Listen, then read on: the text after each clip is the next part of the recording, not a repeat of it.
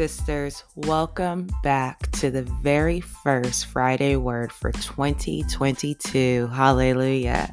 And to kick us off, our faithful contributor, Sharon, is back by the grace of God to share with us what the Lord has been speaking to her spirit.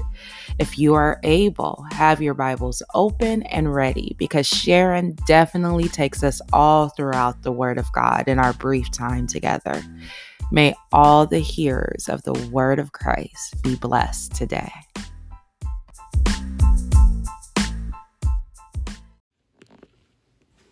Well, happy 2022. I'm so thankful to be alive in 2022. God has a lot of good things planned for us, and His glory is going to just be more and more upon us. And I want to always thank Latoya for the privilege of being on the podcast, but most of all, give God glory for enabling me to talk and be with you. I'm pleased to be with you again. So, my talk for today is a little bit of a carryover from last time. It's called, How Long Have You Been Pregnant? In Isaiah chapter 66, verses 8 and 9, says, Who has heard such a thing? Who has seen such things? Shall the earth be made to bring forth in one day? Or shall a nation be born at once? For as soon as Zion travailed, she brought forth. Verse 9, Shall I bring to birth and not cause to bring forth and shut up the womb? So the answer to some of that is yes, Israel was born in a day, and yes, God spoke the earth into existence in 1 or 2 days. So the answer is yes, God can do that. But what is the purpose of being pregnant? It is to bring forth someone into the world that was not here before. Similar to, but not the same. We all understand natural pregnancy. Jesus used the metaphor when he talked to Nicodemus, when he told him, you must be born again, in John chapter 3, verses 3 to 7. The Word of God and the Spirit of God is spoken of as a seed that is incubated in the earth. Mark chapter 4, verses 31, 32. When God plants something in our spirit, there must be an incubation or waiting time. When a woman realizes she is pregnant, the reaction may vary. When God plants an idea in us, our reaction may vary. But there is no such thing as a little bit pregnant. The expectations after a specified time is that we will see the fulfillment of the process. It may not look like what we thought it would, exactly, but it does carry the signature, or rather the DNA, of both the vessel, or in other words, the mother, and the seed. An earthly baby will have the visage and characteristics of both parents. That is why God chose you. So also, it is with what God puts in us. Is God speaking to you? Not everything from God is all, quote-unquote, spiritual. There are inventions, creations, programs, acts of service, etc. that are from God. All will reflect His character, and the natural being pregnant changes our life in many ways. So also, when God puts things within us, it will change our life. In the first trimester of pregnancy, our body changes. Sometimes it is not so pleasant. We give up things we used to find enjoyable for the sake of a healthy offspring. We begin to nurture that which is within us. We educate ourselves on the process, on parenting, etc. So also the dream or the idea of growing seed within our spirit and our thoughts. It needs research, exploration, etc. In the third trimester, in the second trimester, the reality is beginning to show. People are beginning to notice. We enjoy talking about what is happening.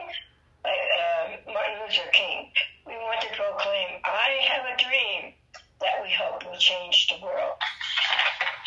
And in the third trimester, this is a stage when mother starts to think, hurry up, get born already. The extra weight is getting too uncomfortable.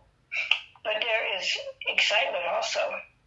Metaphorically speaking, the weight of bringing forth an idea or what God has put in us sometimes gets a little weighty. We feel the responsibility. The questions, what if something goes wrong? Will it turn out right? Will it make an impact? On and on the questions go. It helps if we remember that this is God's idea seed. He got it started.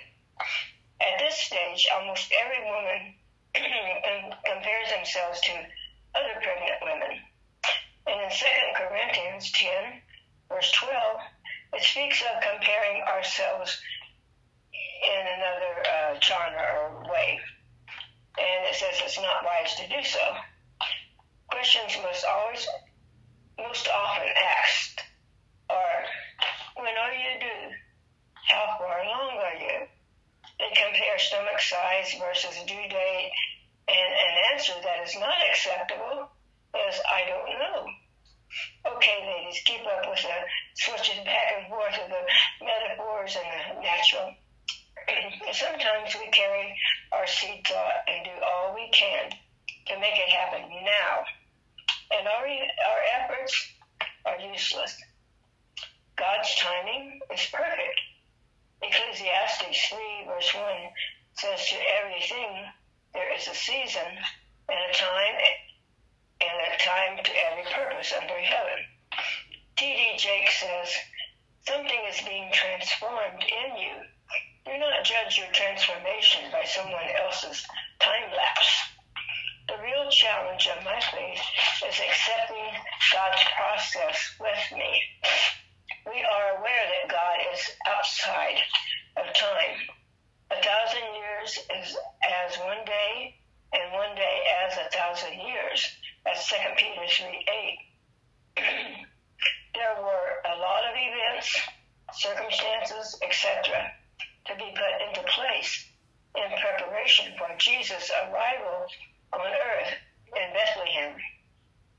Galatians chapter 4, verse 4 says, in the fullness of time, Jesus was born.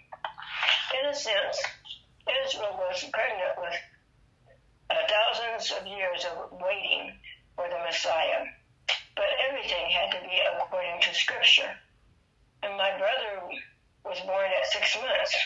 My son was born 9 months, 3 weeks, a big baby. My desire, or my seed to minister at one time, was to be involved in convalescent homes, going room to room, one-on-one, bringing comfort, love, compassion. I was able to minister after a few years, but as a patient, 40 days in the facility, 30 days at home, then a year later, 7 days. But that is a story for another time. If we listen to God, He will confirm we are on track. Remember the story of Elizabeth and cousin Mary meeting in Luke chapter 1, verses 23 to 44? I'm sure Elizabeth said, as well as Mary, how can this be? I'm well past childbearing age. I know my husband said such and such. First trimester, she may have thought, gotta cut back, I'm gaining weight. Then I'm bloating. Elizabeth hid herself until Mary's visit, and the baby leaped in her womb at Mary's greeting. There is a terminology, a season of subtleties. Mary also needed the comfort of confirmation. Do not abort what God has placed in you by discouragement, obstacles, naysayers. Isaiah 26:18 says, we have been with trial, we have been in pain, we have, as it were, brought forth wind. God does not let that happen. What He starts, He finishes. Eventually, when the child reaches a certain age, a parent has to let them go from their parents' manage control so that the purpose can progress. And so it is with our dream, our vision, what we bring forth into the world to God's help. We have to just sometimes turn it over to other people. When a child or an idea takes on life of its own, we never know what good or greatness they will accomplish, affecting the lives of many. I don't think the mothers of Lincoln or Einstein had an idea. So keep alert for opportunities to further what God has given you and pray a lot. Blessings and favor be on you. Amen. Amen. Thank you so much, Sharon. I am so thankful to our God for you. Sisters, what is our Father birthing from you in Christ Jesus for his kingdom and glory? What spiritual trimester are you in? Now, don't try to guess. Ask our God. Get clarity from him by his Holy Spirit. If you are born of Christ, you have seeds of his glory within you. Yes, you. We need our God to help us to know, to understand, and to walk it out step by step. Amen. May we not waste the valuable goodness he has placed within us. May the good news of Jesus Christ be made known through each and every one of us, just as God has equipped us and planned for us.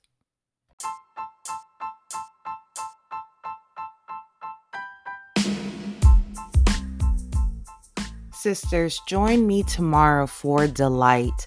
We'll meditate on a passage mentioned today to make room for God to give us all he has for us in this word. Thank you for joining Sharon and me for Friday Word this month. By the grace of God, more teaching will come at you next Friday.